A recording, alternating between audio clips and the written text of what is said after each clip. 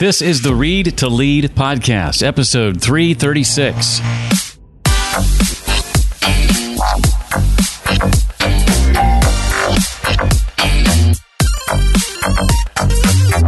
What I try to do in the book is explain what it's like to build something that's truly new, because most of us have never done this, and when we do it, it feels weird, and the rules change. Hey there, thanks for checking in with me this week. You found the Read to Lead podcast. My name is Jeff Brown. It's the podcast dedicated to your personal and your professional growth. And I believe that if you want to achieve true success in your business and in your life, then you need to be an intentional and consistent reader. The Read to Lead podcast has been designed with that in mind to help you walk away with key insights and main ideas from some of today's most successful and inspiring authors. We chat about their latest book and their unique insights on things like personal and professional development, leadership, productivity, career, business, marketing, sales, entrepreneurship, and more. Entrepreneurship getting the emphasis today as we welcome Jim McKelvey, co-founder of Square and author of The Innovation Stack, Building an Unbeatable Business One Crazy Idea at a Time. Among other things, I'll be asking Jim to share how Square managed to survive a challenge from the almighty Amazon, the meaning of an innovation stack and why it's one of the most powerful assets a company can possess, the secret to finding the perfect mentors, and plenty more. What I like so much about this book is captured on the inside back jacket of the book, where it says, the innovation stack is an irreverent first-person look inside the world of entrepreneurship and an inspiring business narrative that's much bigger than the story of Square. It's a call to action to find your entrepreneurial spirit and apply it to a real-life problem, one crazy idea at a time. For the links and resources discussed in this episode, visit the show notes page that can be found at readtoleadpodcast.com/336. Jim McKelvey is a serial entrepreneur, inventor, philanthropist, and artist. As I mentioned, he co-founded Square and was chairman of its board until 2010 and still serves on the board of directors. In 2011, his iconic card reader design was inducted into the Museum of Modern Art. Jim has also founded Invisibly, a project to rewire the economics of online content, Launch Code, a nonprofit that trains people to work in technology, and Third Degree Glass Factory, a publicly accessible glass art studio and education center in St. Louis. In 2017, he was appointed as an independent director of the St. Louis Federal Reserve. Well, his new book is one that I have read cover to cover. I promised him I would do that. I've got the markings and the dog-eared pages to prove it. I love the book. It's called The Innovation Stack, Building an Unbeatable Business One Crazy Idea at a Time. His name is Jim McKelvey. Jim, welcome to Read to Lead. Thank you, Jeff. This is going to be fun. Well, I think everybody should read this book, first of all, but particularly CEOs. I have a brother who happens to be a CEO and co-founder of a tech startup called Docket. DocketHQ.com is where they're found. They recently won a Zoom contest for best, I think, Zoom marketplace app, I believe. But this is a book he's getting in the mail soon. He doesn't know this, but he's getting it in the mail soon because it's a book I definitely think people like him for sure should read. Before diving into some of the specifics of the book, Jim, I thought it'd be cool just to get kind of an overview of the overall premise and what it was, kind of the history or story behind the thing that prompted you to write it in the first place. So the premise was my own confusion about something that happened at Square. So after Square was about 4 years old, we were still basically a startup, and Amazon copied our product, undercut our price, and everyone expected us to die. And I mean, I have to say there were some people in the company that expected the same thing because no startup at the time had ever survived this attack by Amazon. Yeah. And so we fought Amazon for about a year. Amazingly, we didn't change much of what we were doing. Actually, we didn't really change anything about what we were doing. And a year later, Amazon relented. And actually, in a cool way, they gave one of our little Square card readers to all of their soon-to-be former customers. So they just got out of the business entirely, handed us over all their customers. And as much as I sort of hated Amazon for attacking us, I respect Amazon for the way they, sort of ended the battle. But it always bothered me. And as you say in the book, I think it's hard to believe when looking back on it, but you did nothing, or maybe a better way to say it is you did nothing differently, I think. We did nothing differently. And so I was perplexed. Look, I was happy we won, but there was this nagging question of why. Like, why? It's almost like, the airliner explodes and you fall 50,000 feet and you're fine. Like, what in the – so I went on this – took me 2 years. It was a 2-year quest of trying to find any other examples throughout history where this phenomenon had existed. And I found them. And when I found them, I started seeing this pattern. And the pattern was what I describe in the book. It's these companies who are trying to do things that have never been done before. And that's sort of the key. They build these innovation stacks, which I'm sure we'll talk about in a minute, and end up literally creating their own new markets, which they then dominate. And sometimes they become the biggest companies in the world. As a matter of fact, that frequently happens. And I saw this pattern, and I got super excited about it. But then I'm a scientist by training, and I understand, selection bias and all sorts of things that can delude one into thinking you're right. So I was like, okay, all I've done is study history, and all the people I'm studying are dead, so they're not around to contradict me. So I needed to find somebody who was alive. And so I called Herb Kelleher. Now, he's the founder of Southwest Airlines, a legendary man, and I flew down to Dallas and spent a day with Herb. And I basically took all my research. I wasn't planning to write a book necessarily at the time. I just had all of this research. And I said, Herb, is this what happened to Southwest? Because I think what happened to Square also happened to Southwest and happened to all these other companies. And Herb got real excited. And he said, yes. He's like, he said, I hadn't thought about it like this way before, but this is exactly what happened to us.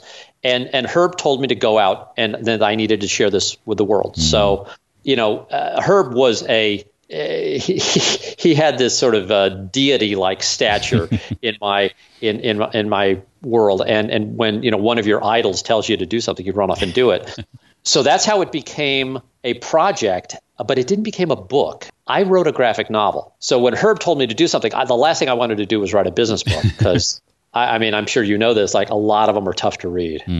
And I was like, oh, God, I can't write a business book. It'll put everyone to sleep. So I wrote a comic book. I did the whole thing as a comic, graphic novels, lots of – there's a lot of drama in the stories, so it sort of lent itself to pen and ink. And took me about a year. And after I was, sort of halfway through it, I called up Herb and I said, you're going to love this. I was like, we're doing the whole thing as a graphic novel. And he hated the idea. And he told me, he said, look, Jim, I can't stop you from doing it that way, but what I can do is ask you to leave me out. And I was not going to leave Herb Kelleher out of this book. So I rewrote it as a regular business book, but I kept one of the chapters as a graphic novel anyway. So you can get that for free. I'll give it to you on my website. But that's how the book came to be. And unfortunately, I didn't get it finished before Herb died. So I got to show him the final project. I hate to hear that, but as business books go, it's one of the most enjoyable that I've read in some time. I mean, the footnotes alone are like little Easter eggs along the way. Did you catch the dirty joke? Did you catch the? I won't spoil it for you. There was a viciously dirty joke in the book that I was expecting. I wrote it and then I immediately erased it because I was like, oh, this is too terrible. And then I thought, no, I'll give my editor some fun because editors love catching stuff like that. So I left it in, figuring my editor would get it. Well, little did I know that my editor had already taken another job, so he was basically checked out. And he didn't read it. I think he basically phoned it in. Like the last third of the book was basically unedited. And he didn't catch the joke. He didn't catch it. That's great. And after it's like in print, I fessed up. But the good news is it's you have to have sort of a sick mind to get the joke. But if you're like me, it'll leap off the page and you'll be like, oh my God, I can't believe Penguin did this. But they did, so there you go. Well, I certainly read every word, but the idea or the thought of a dirty joke doesn't register, so it must have gone over my head. You must not be raising a 9-year-old boy. I love it. Well, you touched on innovation stack. For context for the rest of our conversation, I'd love to dive into that a little more deeply if we could. What is that exactly as you describe it, and why is it something that you feel is one of the most powerful assets a company can possess? So it's how new industries start. If you look at what an invention is, it's typically not one or two or even three things. It's typically a dozen things. So you look at the beginning of a new industry. In our case, it was credit card processing. In Herb's case, it was a discount airline. But it wasn't like Southwest Airlines just said, oh, well, we're going to sell airline seats cheaper than United. They did 20 things that the other airlines were not doing. Square did 14 things that no other credit card company had ever done. And, Bank of America did 20 things. They used to be called Bank of Italy, but in the early days, they were the most revolutionary bank in the world. And they became the biggest bank in the world. And they became it on top of this thing called an innovation stack. And I had to coin this term because there was no way to otherwise describe the process of innovation and how little things fit together and influence each other. And look, I know that I myself have always been sort of intimidated by these, big companies with great ideas and great products. But when I started building on myself, what I noticed was the process actually isn't that intimidating. What it is it's tiresome. It's tedious. It's like a lot of little bits, but none of the little bits are that complicated.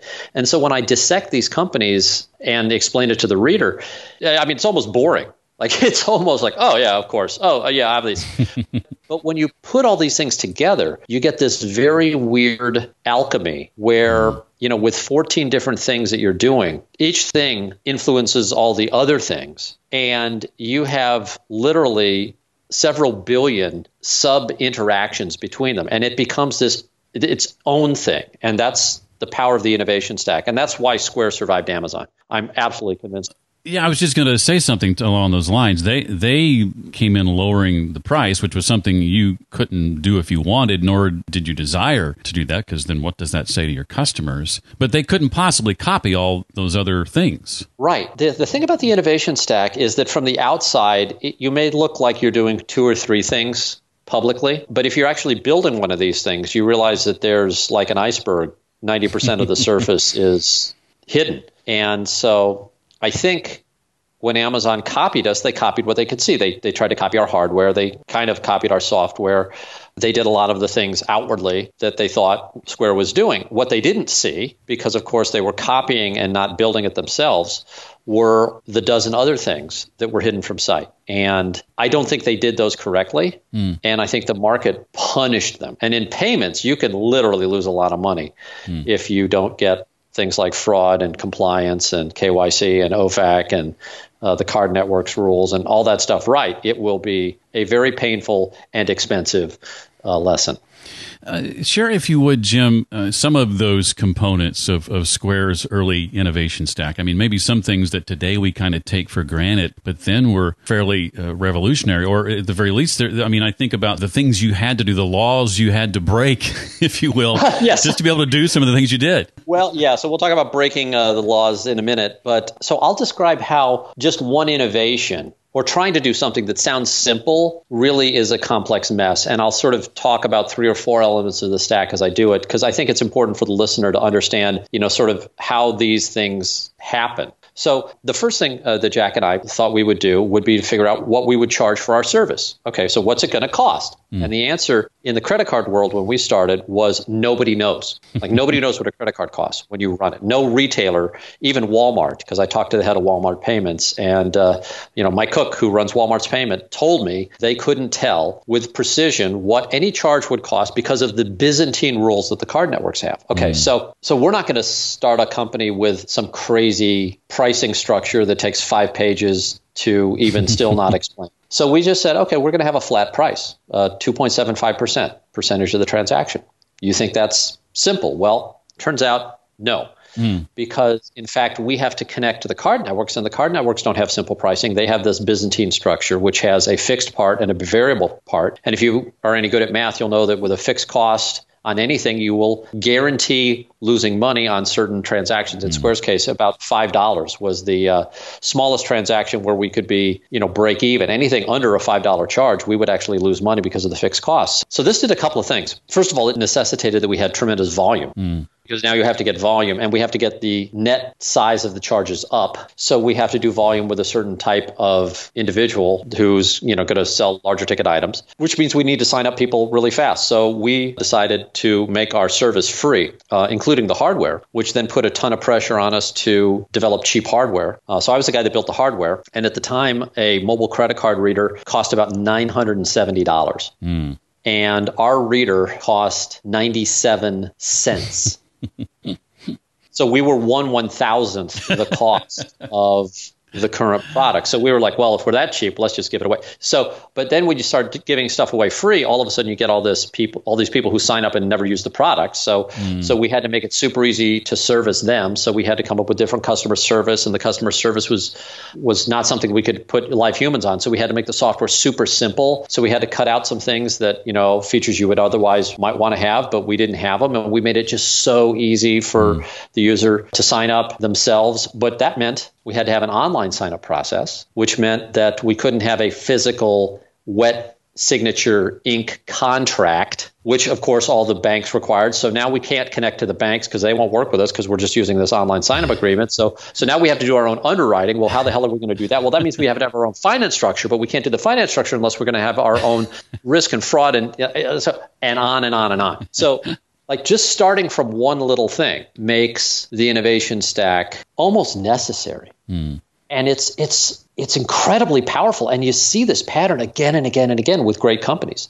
And you end up, this whole process creates problems. Each element of the innovation stack, or many, create new problems that then have to be solved along the way, hence more and more height to the stack, basically. Yeah. And by the way, like what I just described doesn't warrant a book. Like, okay, duh, you got it. Don't buy my book for that because you can save yourself $20, right?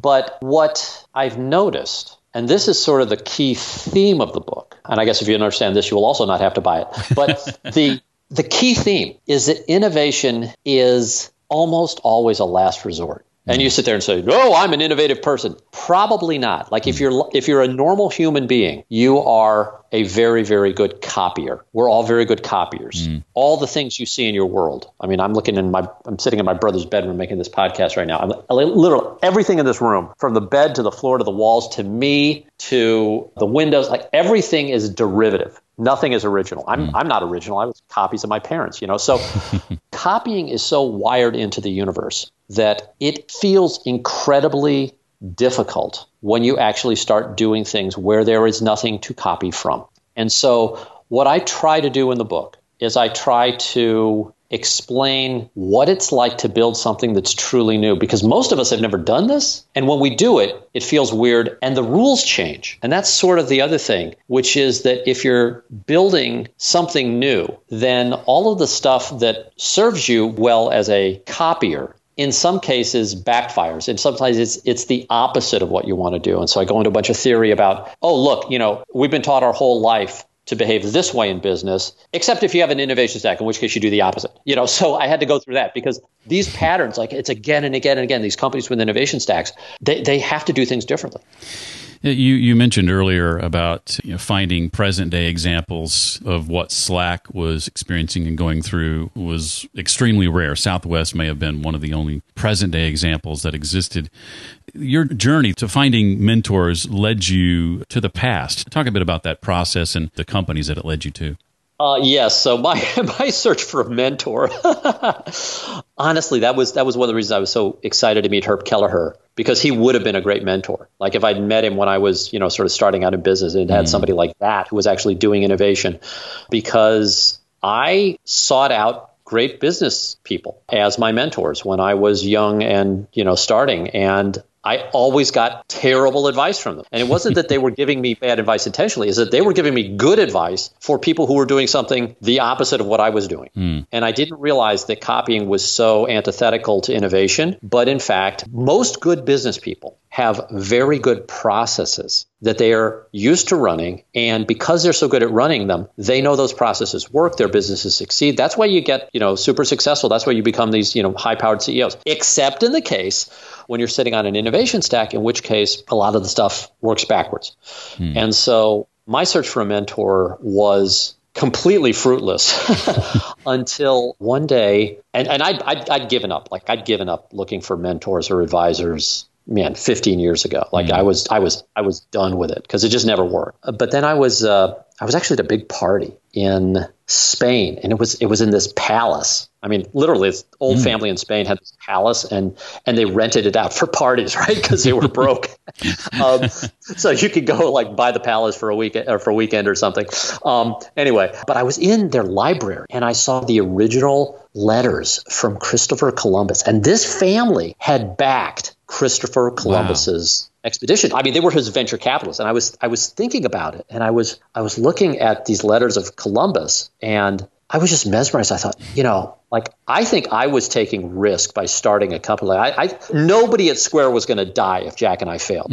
Like nobody at Southwest was going to die if their airline didn't succeed. Like there were very few sort of life and death consequences to failure in my world. But here's a guy who's raising money and men to go on a journey in a direction where nobody's gone before. And I thought about the risk taking, and all of a sudden I realized that, oh my God, I can't look for mentors among the living. I should look for my mentors among history's greats, because it seemed to me that there would be a correlation with outlandish success and history noting that you were there. And in fact, that's the case. Like if you look at the people who we chronicle in the history books, they're people who are incredibly successful or, incredibly bad or incredibly, but there's an incredible somewhere in their biography. And so I started looking through history and booyah, like there was a treasure trove of examples. As a matter of fact, I had so many examples of innovation stacks throughout history that I was like, oh my God, like I've got way too much material. So I was super selective in the stories that I tell in the book. It's all just a bunch of stories because it was a graphic novel, so they had to be stories. So I got one with Nazis. There's some Nazis in there. There's a burning city. There's an earthquake. There's a murder. There's a gang of looters. There's just a lot of drama. You got all of history to choose from. Pick some good stories, right? Yeah. Who knew that the Bank of Italy and IKEA and others went through all that? If you go back to the founding stories, Kamprad, who founded IKEA, his memoirs were heart-wrenching. Like the guy was crying. He became probably one of the richest people in the world. It's just that because IKEA is a private company, nobody ever really called him out in Forbes or anything. But he was terrified and suffering and persecuted. And he had a rough go of it. Again, sort of leading to my thesis that innovation is not something that people just wake up one day and say, oh, I'm going to be innovative. It's like, no. They just kicked you out of your home country and your company's going to die and your family's going to starve unless you figure something out fast. That's when you become innovative. So, there's some tricks to do it that don't require, excommunication, but it helps. It helps to be, kicked out. Tell me about your relationship history, Jim, with the word entrepreneur and how can comprehending what it is not teach us what it is? What a great and terrible word. First of all, I can never spell it. I'm serious. I've typed it probably 500 times. I never quite get it right. It turns out that it's a beautiful word if you go back in its history, and it's almost a useless word now. In its contemporary usage, entrepreneur means business person. So if you start a coffee shop, if you start an accounting firm, if you start a water ski manufacturing factory, you're an entrepreneur. Hey, we manufacture water skis, right? And I'm an entrepreneur because I started a water ski company. Well, guess what, guys? Water skis have been around for a while, and there are other companies have made water skis. And you probably didn't invent the water ski, right? You probably just made this tiny little refinement to a long list of, previous refinements. And so today we would call you an entrepreneur. But 100 years ago, the economist Joseph Schumpeter, who popularized the term entrepreneur, didn't use it that way. He used the word entrepreneur to differentiate people who were not business people, right? So if you're a business person, you were probably sane and making money and accepted by society, and you had a banker who would lend you money. You had employees who would come to work not terrified. Like you had all these sort of things that were normally associated with successful businesses. Okay, cool. And when Schumpeter wanted to talk about the other folks, so 100 years ago, like he was talking about the Wright brothers. Okay, so the Wright brothers were building this contraption that was supposed to fly. Well, humans had never flown. Dozens of people died trying. And here were two bicycle guys trying to build a flying machine. Well, that's when you use the term entrepreneur. So I needed to dust off the antiquated usage of the term to even be able to write the book. And I apologize to the readers because I literally spent a couple paragraphs basically saying, I'm sorry, we're going to have to use Old English to communicate, because what I describe in the book is so rarely discussed that we don't even have words for it. And it blew my mind when I was, because I was like, Herb told me I got to write this book. I sat down, started doing it. And I was like, what do I call these people? What do I call these? And I couldn't find a word. There's no word in English. And so I started looking and looking and looking. Finally, I stumbled. I was like, oh, wait a second. I've been using the word entrepreneur wrong. as have we all for a century. And unfortunately, if you don't have a word, it's hard to have a conversation. That's true. Well, you also question the teaching of entrepreneurship in business schools, and share a bit more about the idea that schools kind of focus on the how, but not the when, and why that's an important distinction to make. So two big things. One is I've seen a lot of attempts to teach entrepreneurship in a academic environment, which is really good at teaching how to do stuff that's known. Okay. And I'm a huge believer in education. I grew up in higher education. My father was a dean of the engineering school at Washington University. Like, it is the family business. Okay. Deep, deep, deep respect for education. And yet, most of what we teach in school is stuff that we already know how to do. And if you're trying to teach entrepreneurship in its historical definition, i.e. doing something differently, that's not something you could teach in school. Now, what you can do is call it business, starting a new business. Sure, I can start a business as long as it's a copy of something that somebody else knows how to do. Like as long as there's a trade show that I can go to when something goes wrong, as long as there's some expert that I can hire, as long as I can copy my products and services from my competitors and, tweak things a little bit, but not have to do much different. Yeah, cool. We can teach that in school. Okay. And if you want to call that entrepreneurship, that's cool because that's kind of how the word's used today. What about timing? What about the temporal component of success? And if you don't think timing matters, I ask you, to name the first search engine or the second or the third or the 14th, because probably you don't even know who the 14th search engine is, but I guarantee you know who the 18th search engine was. It was Google. They were not the first. Same thing with social networks. Facebook was number 5 or 6, depending on whether you count, GeoCities. But there are a bunch of examples through history where it's not only knowing how to do something, it's knowing when to do something. I thought it would be important to put a chapter on timing in the book. And I wrote very earnestly about how important I think timing is. And then I chose to launch the book on March 10th. Like literally. Hey, COVID. Yeah. The day the world shut down. Like March 9th or 8th would have been a little better because at least the media was still running. The 10th was when they shut the studios down. I was literally trying to do a promo for the book in New York and the fire alarm went off and they cleared out the studio. Oh, wow. And they were shutting the world down. I picked, after having written a chapter on timing, the worst day in a century to launch a new book. Oh, wow. So maybe you can skip that chapter. Well, it makes me, reminds me, I should say, of the discussion in the book on customers who trust you or are more valuable than customers who love you. I say it reminds me of that because it was another, for me, sort of aha or eye-opening moment. I think this comes in the section on describing the differences between, low prices and lowest price. Yes. But talk a bit about customers who trust you versus customers who love you. So interestingly, everyone's trying to get customers to like them on Facebook or love them in the marketplace or stand in front of their stores, and we sort of venerate love as it's there's nothing better. Turns out love can come and go. Trust you only get once. You only get one shot at it. Anyone who's ever gotten in trouble for betraying somebody's trust knows that it never comes back.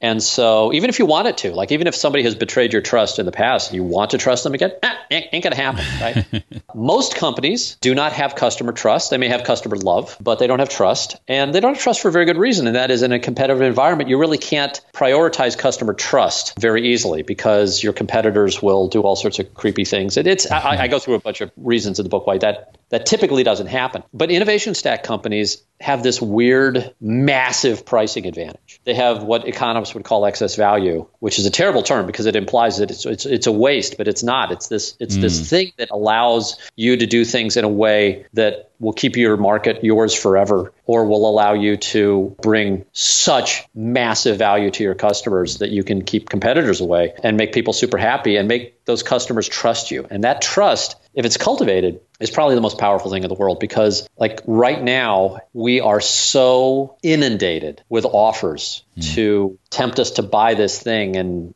are you going to buy that? And one of the reasons that Apple's now $1 trillion company is because when I see the Apple logo, you know what I think? I think, well, it's probably overpriced, but damn thing's going to work and it's going to be well designed. Like that's it. Like it's going to work. I'm going to be able to use it. That's it. And I trust Apple to do that. Right. And if Apple ever puts out something like Windows 95, or Microsoft Word or something. Well, I mean, I guess you could, maybe iTunes.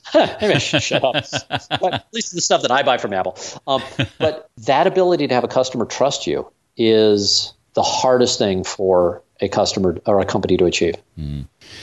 Well, this has been a great conversation. I have a couple of questions in the few minutes we have left, Jim, that I want to ask that aren't directly related to the book. Before I do that, anything I didn't cover that you want to make sure we know or walk away with? Just one thing, and that is the Chapter 9 is available as a free graphic novel. Oh, yes. So don't feel like you have to slog through a business book. Read a cartoon. You go to jimmckelvey.com. You can get a free copy. Just download it, or I think we may even send you a printed one. I printed some up. But I don't want this to seem like a homework assignment. Like that was the whole thing. Like have fun. And probably the one question you didn't ask is who did I write the book for? Because I had Herb in mind, but Herb didn't need to read the book. The person I had in mind was somebody who is incredibly talented. She is somebody who I deeply respect and is brilliant and hardworking, has all these, superlative qualities. But whenever I see her encounter a problem that she's never solved before and nobody has solved before, she quits. She disqualifies her. She'll say, I can't do that. I'm not qualified to do that. And my answer to her, which is basically what this book is look, you're never going to be qualified to do something for the first time in human history. If you're doing something truly new, by definition, you are not qualified. I can go out today, I can fly an airplane, I can be qualified as a pilot and tested and certified and all that stuff.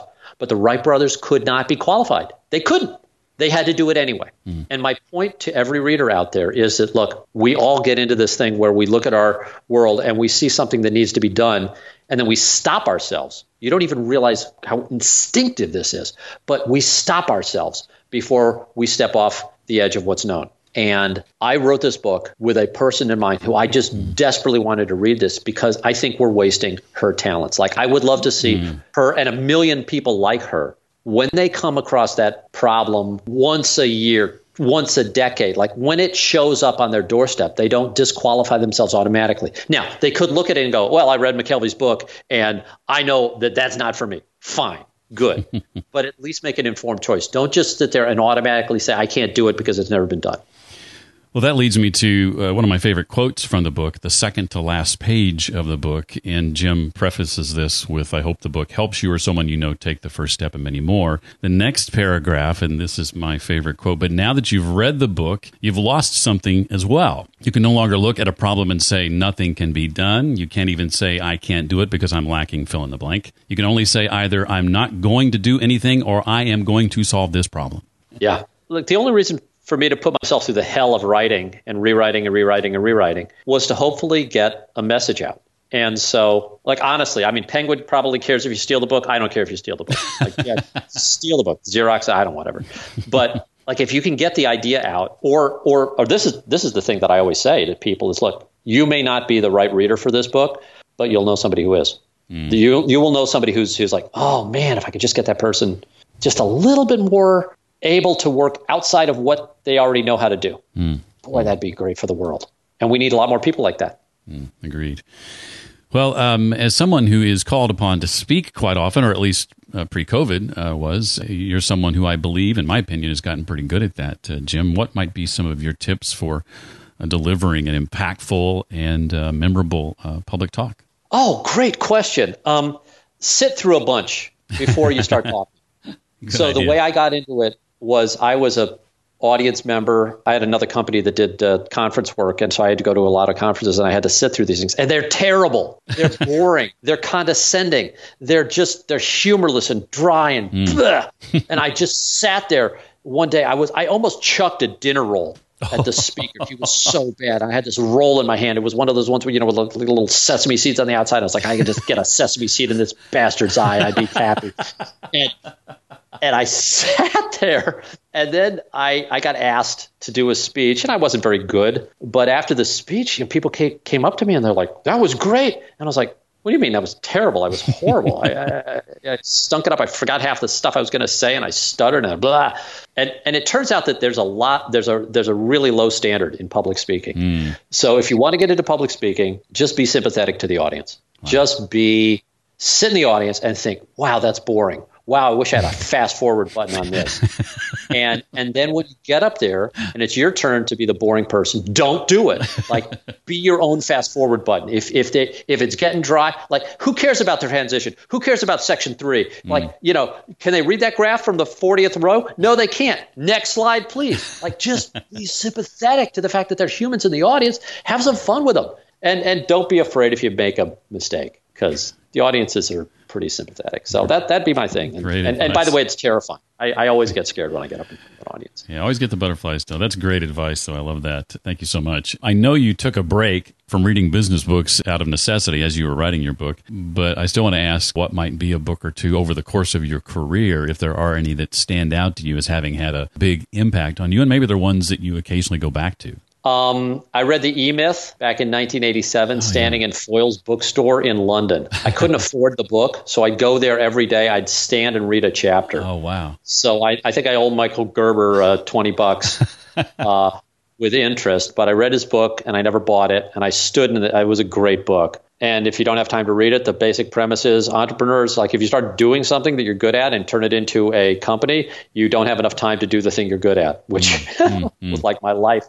I think Malcolm Gladwell's a fantastic writer. I love reading his stuff. Michael Lewis and Malcolm Gladwell, I'm just like, oh, God, it's just fantastic stuff. Bob Cialdini, Persuasion, current favorite book, just alchemy of the mind. And then I just go back to history.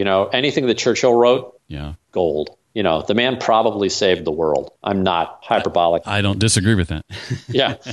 I wanted to give you a chance, too, before we wrap up here, Jim, to share about anything you've got coming up that you're working on that you want us to know about, or anything about either Launch Code or Invisibly or Third Degree Glass Factory that we should know about.